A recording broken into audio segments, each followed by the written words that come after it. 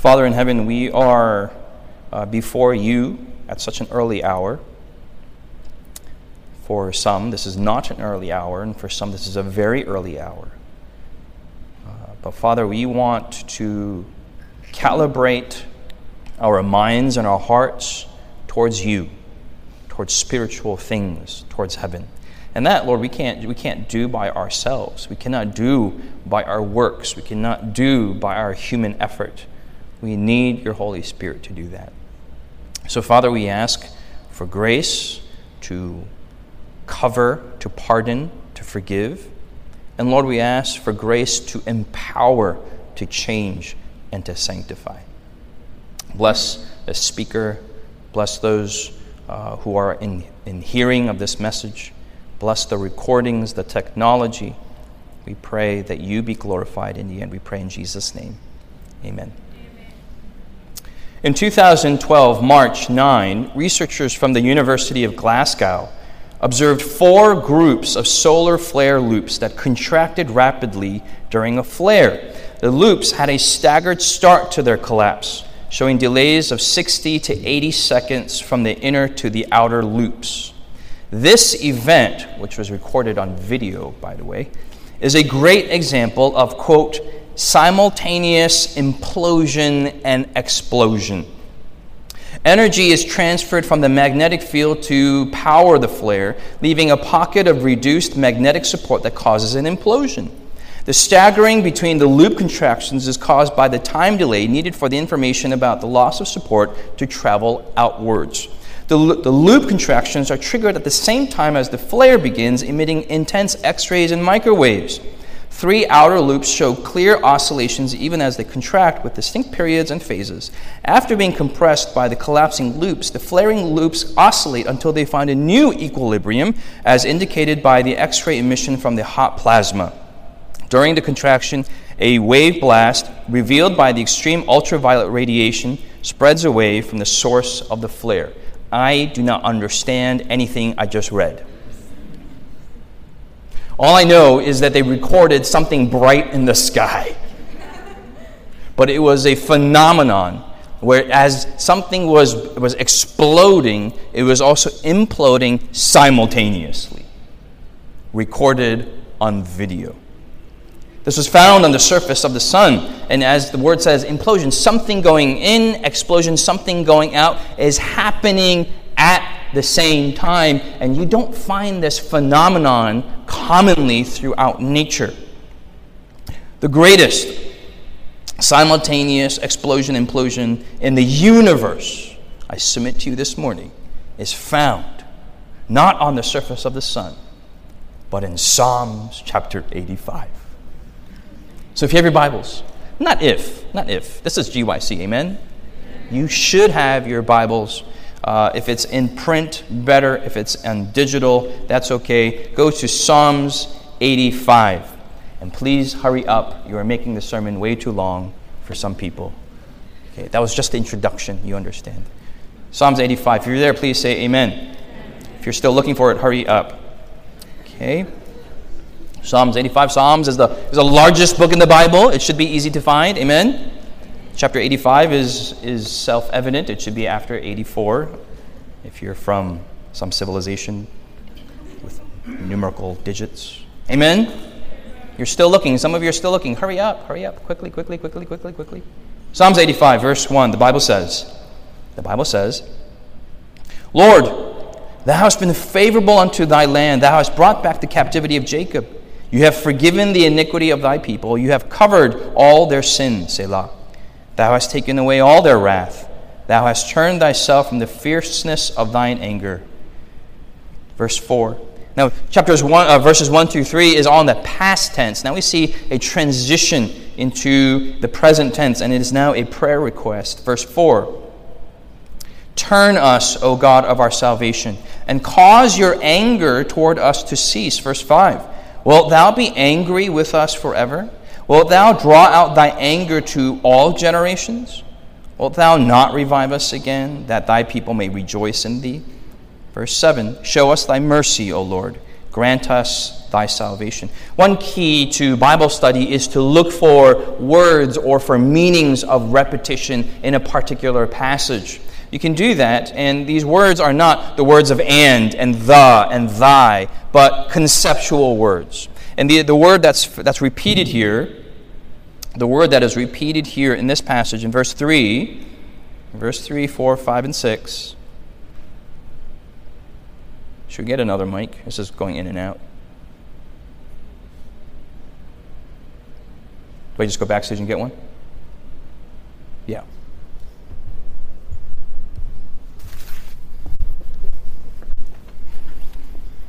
Yep. Testing. Verse 3, 4, 5, 6. Amen? Not testing 1, 2, 3, but verse 3, 4, 5, 6. Yes, very good, very good.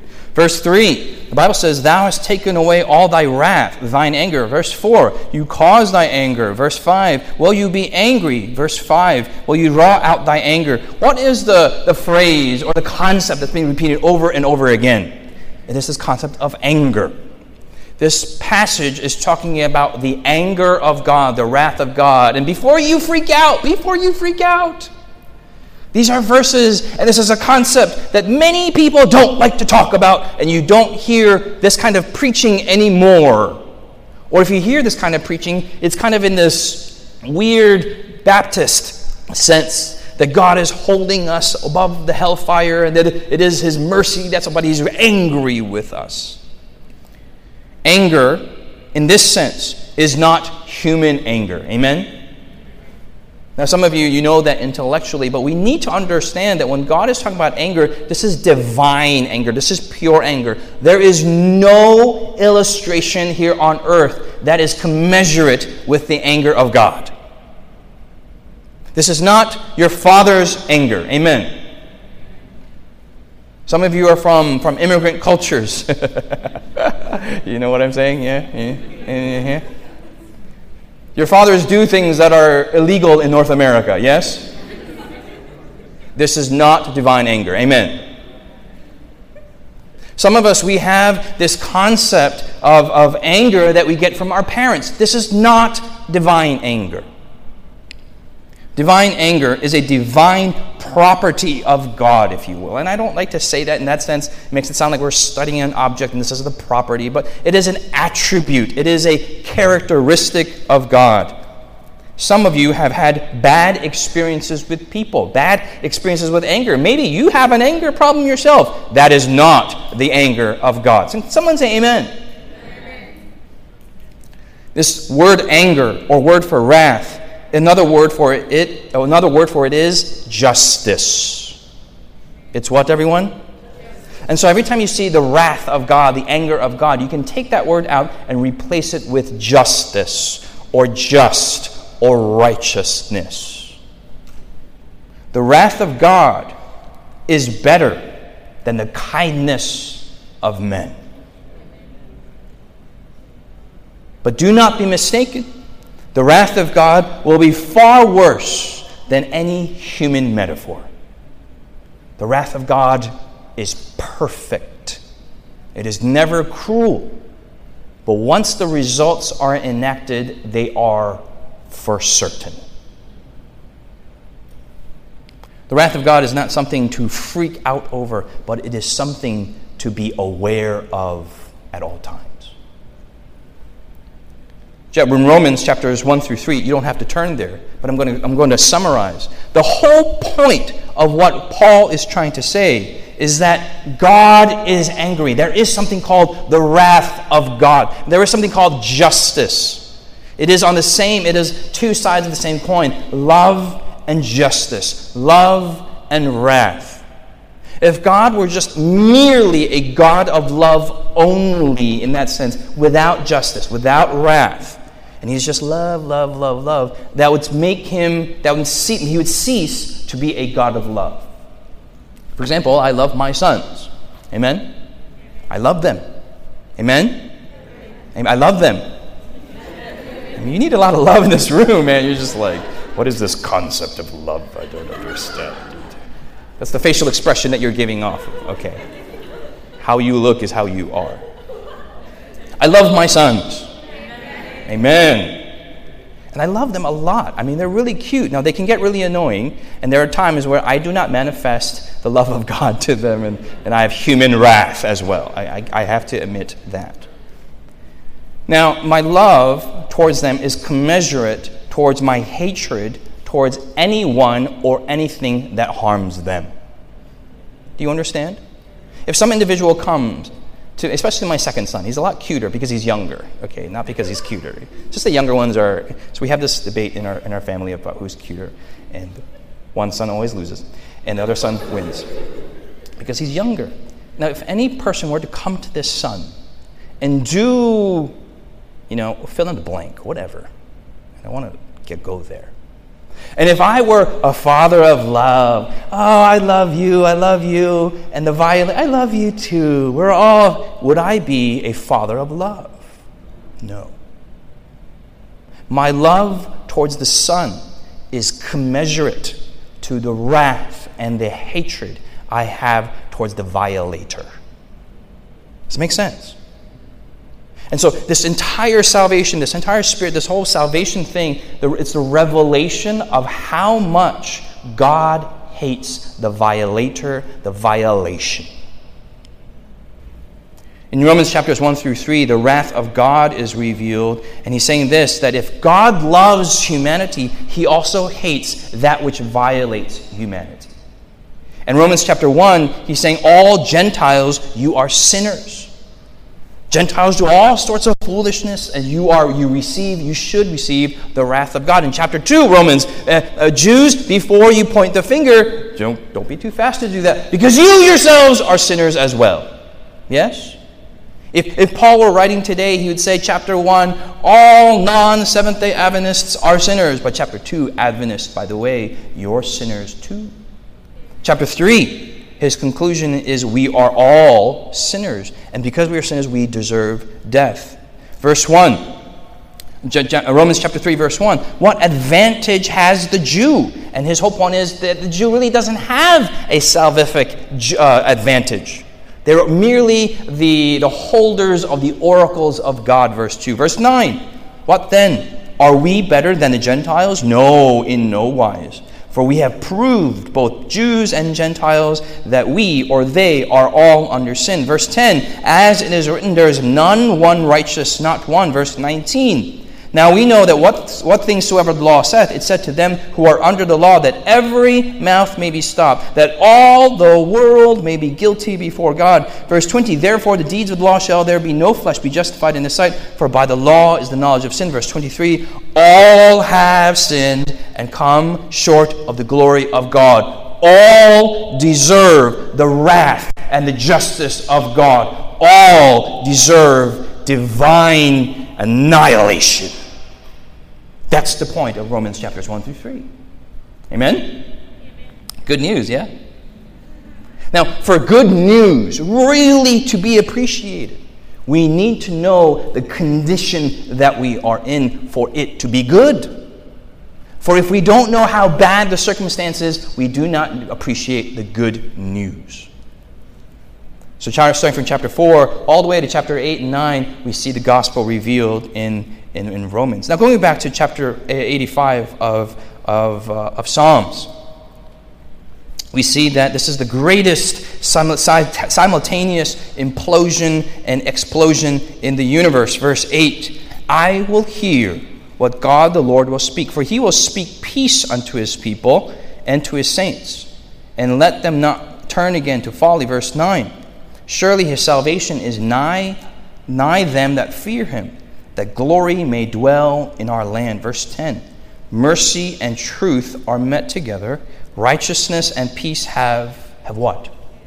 Have kissed each other. Truth shall spring out of the earth, and righteousness shall look down from heaven. Yea, the Lord shall give that which is good, and our land shall yield her increase. Verse 13, righteousness shall go before him, and shall set us in the way of his steps. Here you see the great controversy being painted here.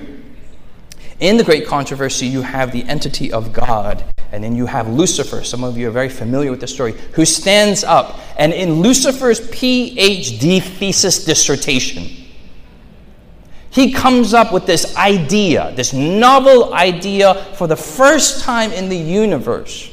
He thinks of something, quote, creative, which is not really creative, it's evil. But he pits God's love against his justice. Two eternal pillars of the character of God. Two things which people have thought would be completely simultaneous, completely inseparable. Satan comes up a way to bifurcate these two elements and pits them against each other. I mean, this idea was so novel that 1/3 of the angels, 1/3 of these pristine cerebral beings fell for this PhD dissertation. We see it today. Love versus truth. Judgment versus pardon. Law versus grace. How does God simultaneously express the holiness of judgment with the love of pardon? How does he do it? And for about almost 4,000 years in human history, the angels were wondering, how? The universe was on their tippy toes looking at the Earth channel on their TVs, streaming live. Like, how is this possible? And it was at the cross. It was at the cross where all angels, fallen or unfallen, were completely convinced that the PhD dissertation was incorrect. Where the angels, 2/3 that were upstairs, like, man, we made the right choice. And the 1/3 at the cross said, man, we made the wrong choice. Justice is something we typically want for other people. Yes or no? Mercy is something we want for ourselves. Yes or no? If you're laughing, it's true. Sometimes we ask the question, man, why can't God just forgive? I mean, like he tells us to forgive, and do you know what this person did to me? And God just says, oh, just forgive him 7 times 7, 77, and you make it go away. I mean, why can't God just do what he tells me to do for others? Well, you're not God. Yes? That is a selfish perspective to have. A violation against the law-giving law of God, life-giving law of God, results in automatic death. Meaning someone who is the epitome of life, someone who gives life, if you disconnect from them, what happens to you? You die. Manuscript page 50, 1900, Ellen White. She says, justice demands that sin not be merely pardoned, but that the death penalty must be executed. We see this in different areas of life. For those of you, how many of you are married? Please raise your hands. Raise your hands, married people. God bless you. God bless you. We need more mercy than single people. Amen? In marriage, we see this. Standards versus forgiveness. For those of you who are married, and for those of you who are single, don't judge us. Don't you dare judge us. Because the minute you judge us, the same thing's going to happen right. We hope the same thing happens exactly to you. But in marriage, you're living with another person. I mean, marriage is the most unhappy state of living in human existence. I mean, this whole romantic comedy culture, like you meet this person, you're happy for the rest of your life. There's a reason why the movie ends when they're married at the wedding altar. There's a reason why, because the movie doesn't continue because there's no good news after that. Marriage does not lead to happiness. Holiness leads to happiness. And the purpose of marriage is to develop holiness. Amen, single people? Amen, Amen, married people? You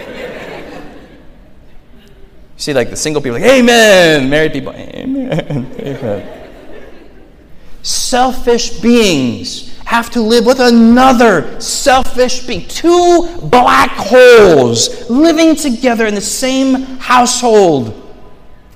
Do you expect one to survive? No. It's the destruction of the universe. In marriage, you have a selfish being, and we impose standards upon. You need to do this. You need to take out the garbage. You need to, pick up your son after school. And if you don't, you can enact judgment on the. There you go again. There you go again. See. And so marriage is an exercise of mercy and forgiveness eternally. Children, another example. How many of you have children? Raise your hands. Lord, have mercy upon you. Mercy. Single people, don't judge us. Childless people, don't judge us. But children exist not for your happiness. They exist for your sanctification. They are the most selfish beings in the universe, just like you. And here they have you need to lay down the law and say rules. You need to, but they will break them. And so we need to enact justice and judgment. But how do you do justice and love at the same time? So if we don't learn that in our marriages, we learn that through our children. Some of you are saying, well, I don't have marriage, I don't have a wedding person, I don't have kids, I am single. You're the most selfish person in the universe. You're all living by yourself. Well, you have something called the government. And so with the government, how do you enact justice and mercy at the same time? You go speeding down the lane, and you don't have police here in Canada. You have the Royal Mounted Police on horses. Is that what it? Whoever I forgot what is the acronym? Yes, RCMPD, whatever you said. So they're there, and they've caught you. And what is people who are caught? It's like, yes, officer. Do you call them officer? Yes, officer. Yes, please give me full justice. I deserve full justice. Give me the full law. You don't say that. You look into their eyes with mercy, and you go into theatrical mode, yes? And some of you who are of the female gender, you know how to do this artfully. Open your eyes really big, a little bit of water on the bottom. This is my first time. I was, driving to the hospital because my grandmother and my mother and my whole family's dying. This is the last chance. Please, I ask for mercy. Yes or no? I'm using speeding as an illustration because I hope that's the only violation you've committed against the government. Example number 4 is church discipline.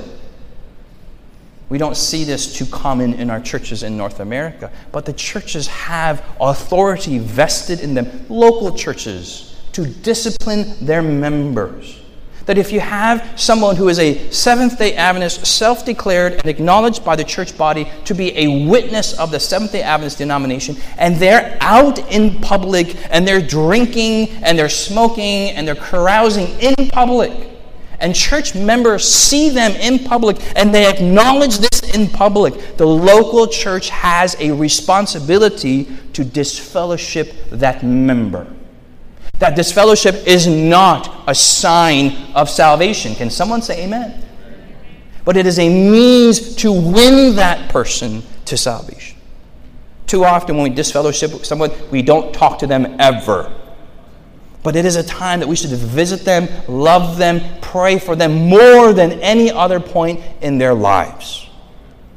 To use discipline redemptively. So we see this in marriage. We see this in children. We see this in government. We see this even within the church. How do we balance law and mercy together? Too often we say, I don't want to think about this. All I want to say is law for you, grace for me. That's all I want. And that is a selfish opinion to have. Studies have shown, and this is something for you to think about, that those of you who have had more aggressive fathers, more masculinity in your family, you naturally lean towards grace and forgiveness. You naturally lean to more liberal expressions of spirituality. For those of you who have had dominant mothers or more matriarchal backgrounds, you naturally gravitate toward more conservative expressions of spirituality, and you look for law and structure and discipline. It's very interesting that studies have shown that those who are within conservative marriages have higher rates of divorce. When the studies came out, the conservative denominations were all kind of ashamed, but they have higher rates. Why? Because they impose upon standards. You failed again. You failed again. You failed again.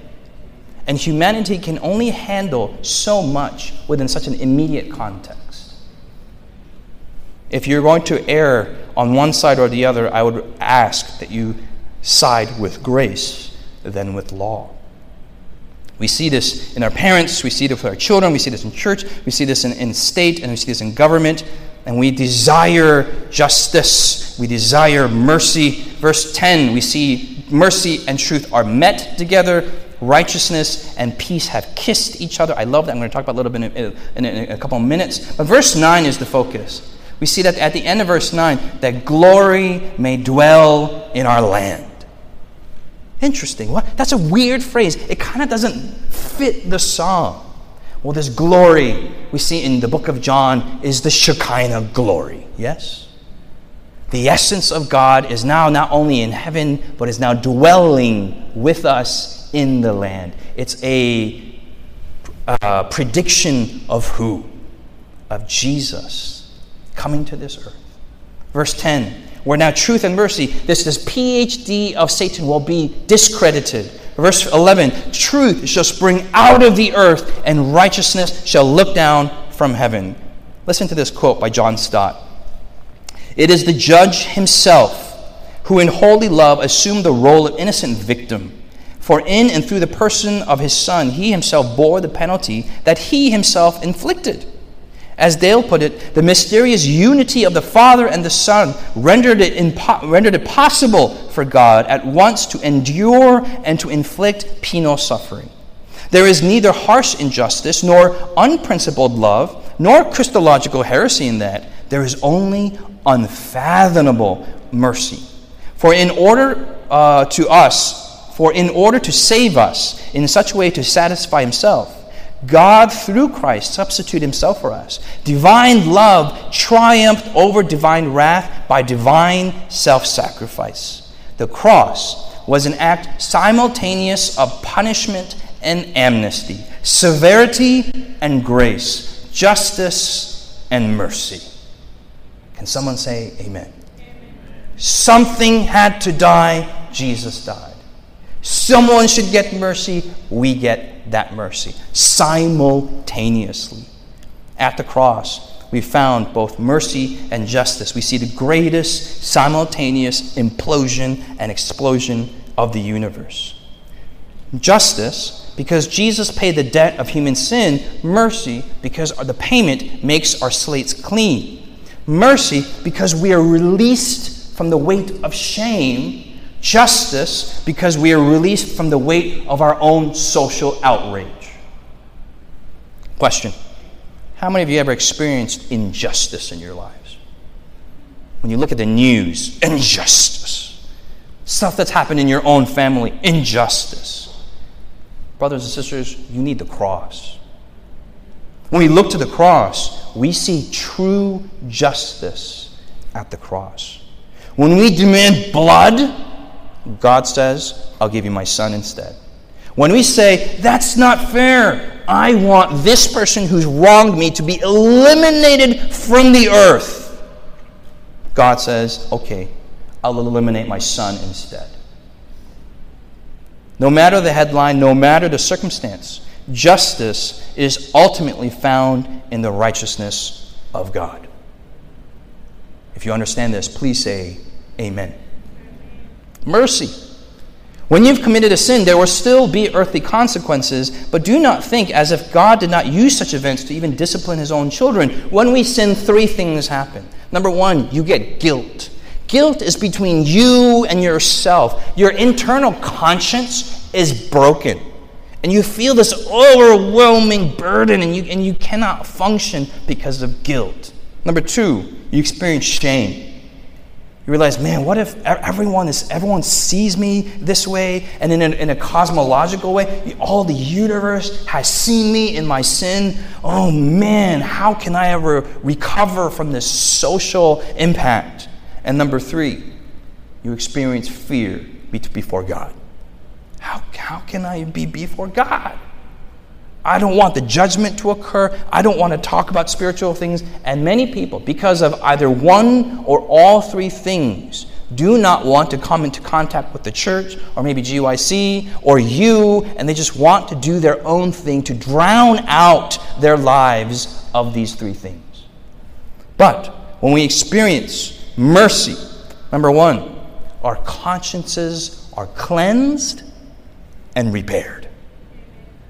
Number two, our relationship before God, perfect love casts out the fear before God.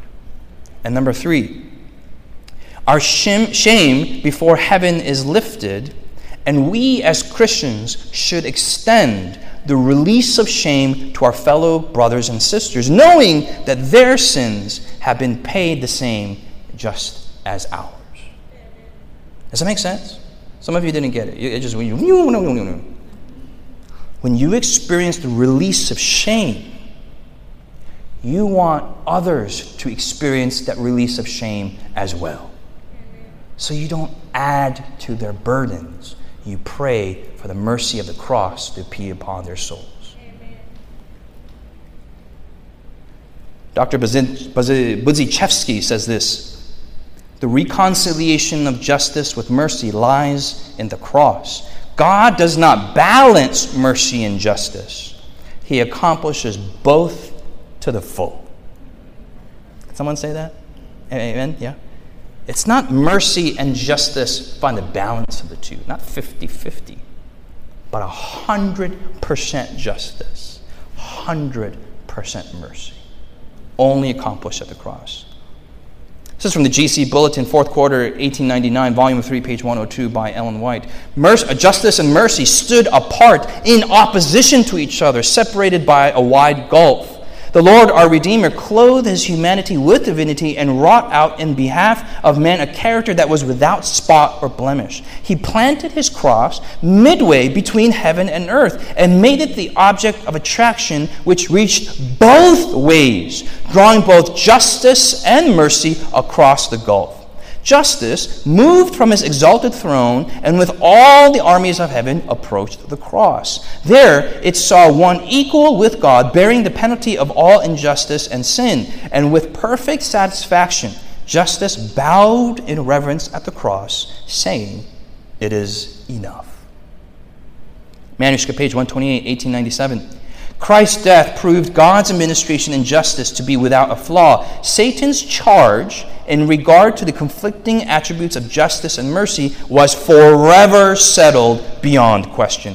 Every voice in heaven and out of heaven will one day testify to the justice, mercy, and exalted attributes of God. It was in order that the heavenly universe might see the conditions of the covenant of redemption that Christ bore the penalty in behalf of the human race.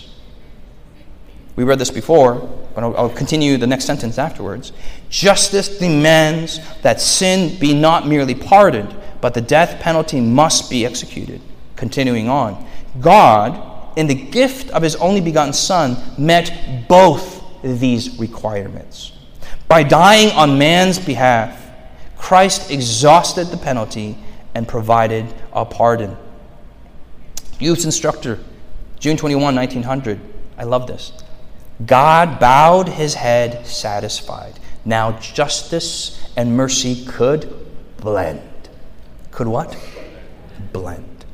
That which was bifurcated 6,000 years ago, 4,000 years ago at the cross, now came together It's as if all the issues of the great controversy were resolved at the cross. The issues were resolved. Now they had to play themselves out in human history and in the ministration of the heavenly sanctuary by Jesus. Listen to this one. 2 more quotes. How many more? Are you okay? Okay. Listen carefully, okay? And now some of you are like, don't do that. Don't do that. This is a digital society. Don't be so digital, amen? This is digital too. Okay, so this is Signs of the Times, June 5, 1893. The only begotten Son of Man took upon him the nature of man and established his cross between heaven and earth. Through the cross, listen carefully, through the cross, man was drawn to God. And through the cross, God to man. Justice moved from its high and awful position, and the heavenly hosts and the armies of holiness drew near to the cross, bowing in reverence. For at the cross, justice was satisfied. Through the cross, the sinner is also drawn from the stronghold of sin and from the confederacy of evil. And at every approach to the cross, his heart relents, and in penitence he cries, "It was my sins that crucified the Son of God." At the cross, he leaves his sins, and through the grace of Christ, his character is transformed. The Redeemer raises the sinner from the dust and places him under the guidance of the Holy Spirit. This is where justification and sanctification meet. Meaning you come to the cross, you're cleansed, boom, you're justified. And now you're under the guidance of the Holy Spirit. Now you're, boom, sanctified. You're under the power of the Holy Spirit. Should you fall again, you experience justification and sanctification again. They are 2 in 1 at the same point at every moment of your life. Manuscript page 56, this is the last one. The cross of Calvary challenges and will finally vanquish every earthly power and every hellish power. In the cross, all influence centers, and from it all influence goes forth. It is the great center of attention, for on it Christ gave up his life for the human race. The sacrifice was offered for the purpose of restoring man to his original perfection, and yes, even more.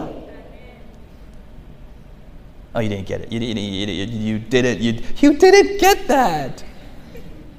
You didn't get. You're like, what time is it? Where I gotta go eat. You already ate. Where you gotta go? Listen to this one more time. Amen.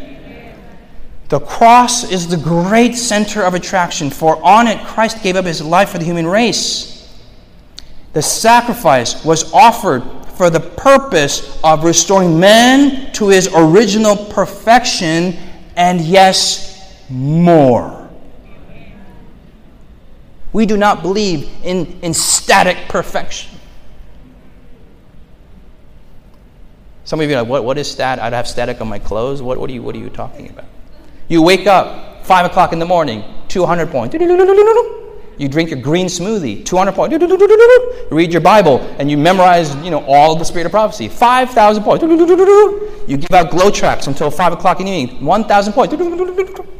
You come home and then you get really impatient, -2 points. And you go to bed at 8:30, 9,000 points.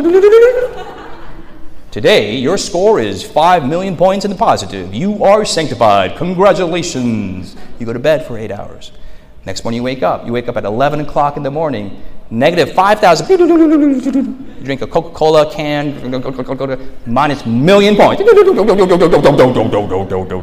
You kick your dog. You curse out people. You take back the glow tracts you gave out yesterday. You're like, -1,000,000. You eat some meat. You eat some pork, shrimp. You go to bed at 5 in the morning. Today's points are not enough numbers to show how sinful you are. Today you are condemned.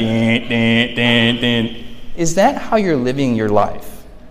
Many Adventists do live that kind of life. They believe in static perfection. I need to get 1,000 points today. Where Jesus says, your 1,000 points is so below the numerical scale of things that if you read the book Education, that God promised that our destiny is dynamic perfection. that we are to reach ever more and more and more and then some more. And as more time goes on, we are to ever get more like Christ. How will we ever be satisfied with 1,000 points? Ridiculous. The cross makes this possible. It was offered to give an entire transformation of character, making him more than a conqueror. Are you getting this? More than a conqueror. Today we just went, man, I just need to overcome my chocolate addiction, man. Jesus, give me strength over chocolate. Jesus says, yeah, I'll give you victory over chocolate and then eternal conquest of everything out there. Well, I don't want eternal conquest. I just need victory over my chocolate, Lord. It's so myopic of a salvific perspective. If the cross does not find influence in its favor, it creates an influence. Through generation succeeding generation, the truth for this time is revealed as present truth. Now listen very carefully, and then this is the end of the quotes. Christ on the cross was the medium whereby mercy and truth met together, righteousness and peace kissed each other. This is the means that is which is to move the world. So not social media, not through dietary reform, not through the publishing of the spirit of prophecy, not through the preaching of the gospel. It is through the cross, of which all these other previous things subject themselves to, that moves the world. Amen? It's interesting that this word kiss is used. The word kiss in Hebrew is nashak, and it means to draw close, to draw near, to touch. And it's very ironic that Judas used a kiss to betray the Savior. It's very interesting that the Bible uses the word kiss as a verb to save the world. Very interesting. Simultaneous implosion and explosion. This morning, maybe you have thought, and to be honest, friends, I have thought this many times. I have been wronged by so many people in this world. If I were to tell you all my testimony of how many people that have wronged me, it would take forever. Maybe you're filled with injustice, human wrath, anger from whatever injustice from your life, your own household, your own country, your own people, your own gender, your own wonder, whatever. And maybe you need divine justice. Maybe your prayer is that Christ's blood will bring true judgment and justice to your life. Just as much as I have thought I've been wronged by so many people, I confess, you know what? I've also wronged many people. I'm not going to tell you all that because it's being recorded right now. But I've wronged a lot of people. And before you judge me, so have you. And maybe maybe we are in need of mercy in our lives. Maybe we need the shame removed away, the guilt removed away, the fear removed away. And maybe you need these wrongs made into right. Maybe we need divine mercy. Christ's blood will bring not only true justice, but also true mercy. How many of you this morning say, maybe, Lord, I need one, or more yet, I need both? Father in heaven, Father, we ask for the fruits of the cross, the results of the cross, the merits of the cross to be attributed upon every soul in this room. And Lord, we need true justice and true mercy in our lives. We are broken vessels. So Lord, at this time I ask my brothers and sisters in this early morning that if there are those who are in need of true justice, true divine justice, making things right in their lives, in their families, in their marriages, in their children, in this world, I ask that they raise their right hand at this time. And Lord, I ask that you have mercy and and justice upon their lives. I also ask this congregation that do you have need of mercy in your life? That you need the tender kindness of God to touch your heart. And not just between you and God, but between you and maybe another individual. That you may be an extension of the cross. And you need strength. And if this is you, I'm going to ask that you raise your left hand. Father, I ask that you have justice upon these individuals and mercy. And my last question for this congregation is, Lord, we thank you for the cross. That prayer is so cliche, but that is our mere and only human response. We don't know what to say otherwise. But Lord, it is to be the great center of attraction and attention in our lives. And perhaps, Lord, it has not been so much. Lord, many of us in this room are Adventists, and we love your law as we should. It is the foundation of your throne. But Father, help us to see ever more of these great controversy issues. These things that we will be talking about for eternity, the means by which you transform humanity, all made possible at the cross. And perhaps in this congregation, maybe you have thought, man, I just really need to recenter my life upon the cross. Maybe I've been a Christian that's fallen away, or maybe I've been such a good Christian, in a sense, that I've forgotten the cross, if that's even possible. And Lord, we need the recalibration. If that's your prayer, I'm going to ask that you raise both of your hands towards heaven at this time. Father, we ask that you have pity upon your children, that you are a Father with tender, loving kindness, and that you have mercy and justice upon all of us. Lord, may the seal of the Spirit, may the cross, the mark of the cross, be upon each of our minds and upon our hearts.